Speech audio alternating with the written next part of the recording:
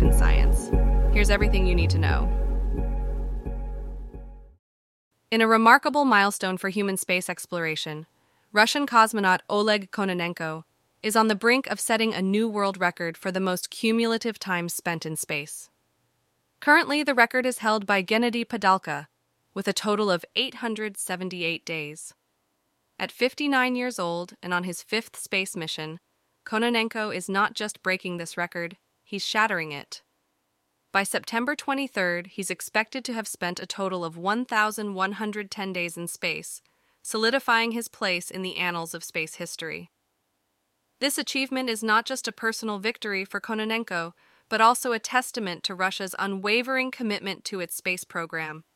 This comes at a time when the Russian segment of the International Space Station has faced its share of challenges, underscoring the resilience and dedication of those who work within the program. Kononenko himself has shared insights into how he copes with the isolation from his family during these long-duration missions. He highlights the importance of video calls and regular exercise as crucial strategies for managing the mental and physical demands of life in space. As Kononenko prepares to extend his record to an unprecedented 1,110 days, his journey underscores the incredible human capacity for exploration and endurance. This record is a significant milestone in space exploration, reflecting the ongoing efforts and achievements of cosmonauts and astronauts worldwide. A recent study has unveiled a groundbreaking method for producing high-purity quartz and potassium feldspar concentrates, marking a significant advancement in mineral processing technology. This method, which utilizes various chemical reagents, aims to minimize the consumption of hydrofluoric acid, or HF, a goal that aligns with environmental sustainability efforts. Impressively, the study reports the achievement of a 99% pure quartz concentrate without the use of any collector at a rate of 274 kilograms per ton of HF. Furthermore, it has been able to produce a feldspar concentrate with a purity of 99.9% using Flotigem Vi 4343 at just 22 kilograms per ton of HF. The effectiveness of different collectors was a focal point of this research.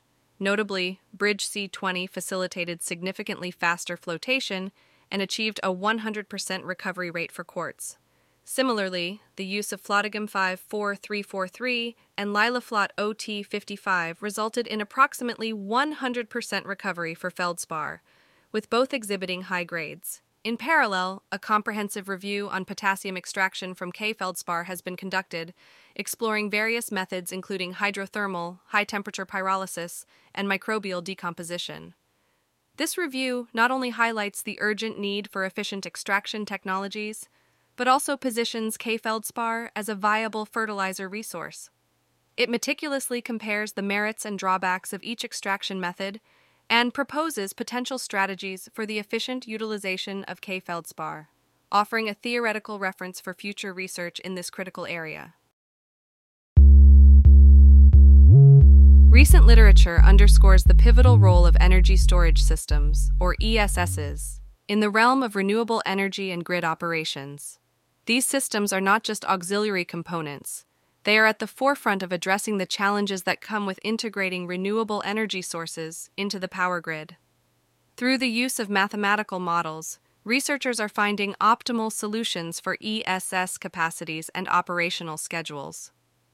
This not only enhances the effectiveness of these storage systems, but also ensures a more stable and flexible grid operation.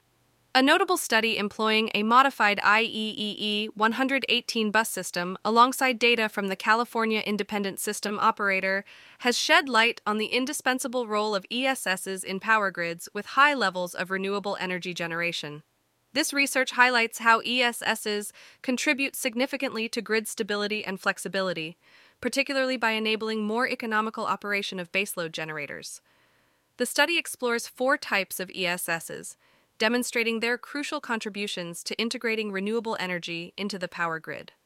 Another study echoes these findings, emphasizing the importance of ESSs in providing flexibility and reserves. The operation of these storage systems significantly impacts the need for flexible generation capacity, making the commitment of baseload generators more economical when ESSs are in play. Collectively, these studies highlight the cost-effectiveness and valuable contributions of ESSs in addressing curtailment and enhancing flexibility across different components of the grid. This reflects a broader industry trend that recognizes the potential applications and benefits of ESSs in solving issues associated with renewable energy and the need for more flexible generation and power systems. Neuralink, the brainchild of Elon Musk, has achieved a groundbreaking milestone by successfully implanting its first wireless brain chip in a human. This development is aimed at assisting individuals with paralysis or paraplegia, enabling them to control external devices through their thoughts alone. The device stands as a significant leap forward in the realms of neuroscience and bioengineering, heralding a new era of potential benefits that are currently under careful scrutiny by the scientific community.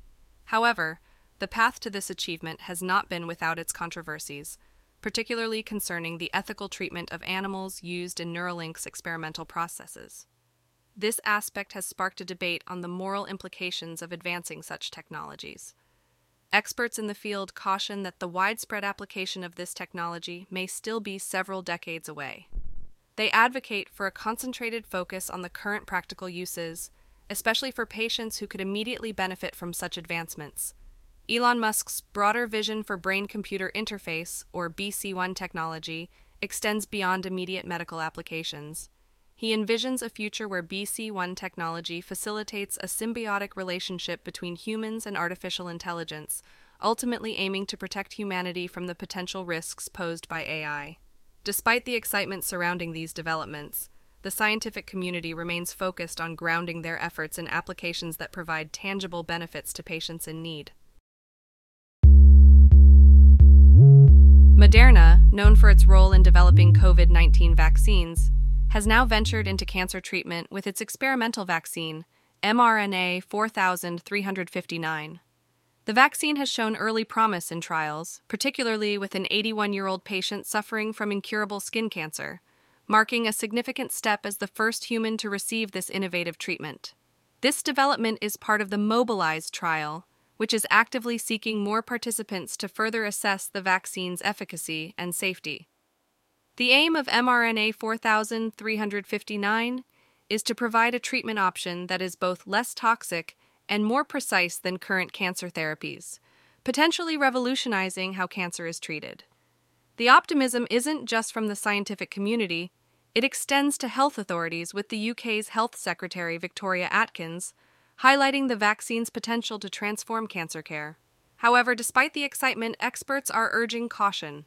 They remind us that this vaccine is still in the early stages of research and development, and it may be years before it becomes widely available to patients.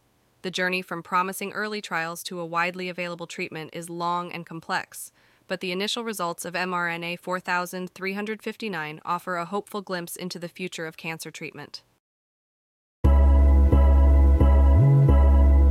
This has been your daily brief in science. To read more about these stories, follow the links in the episode bio.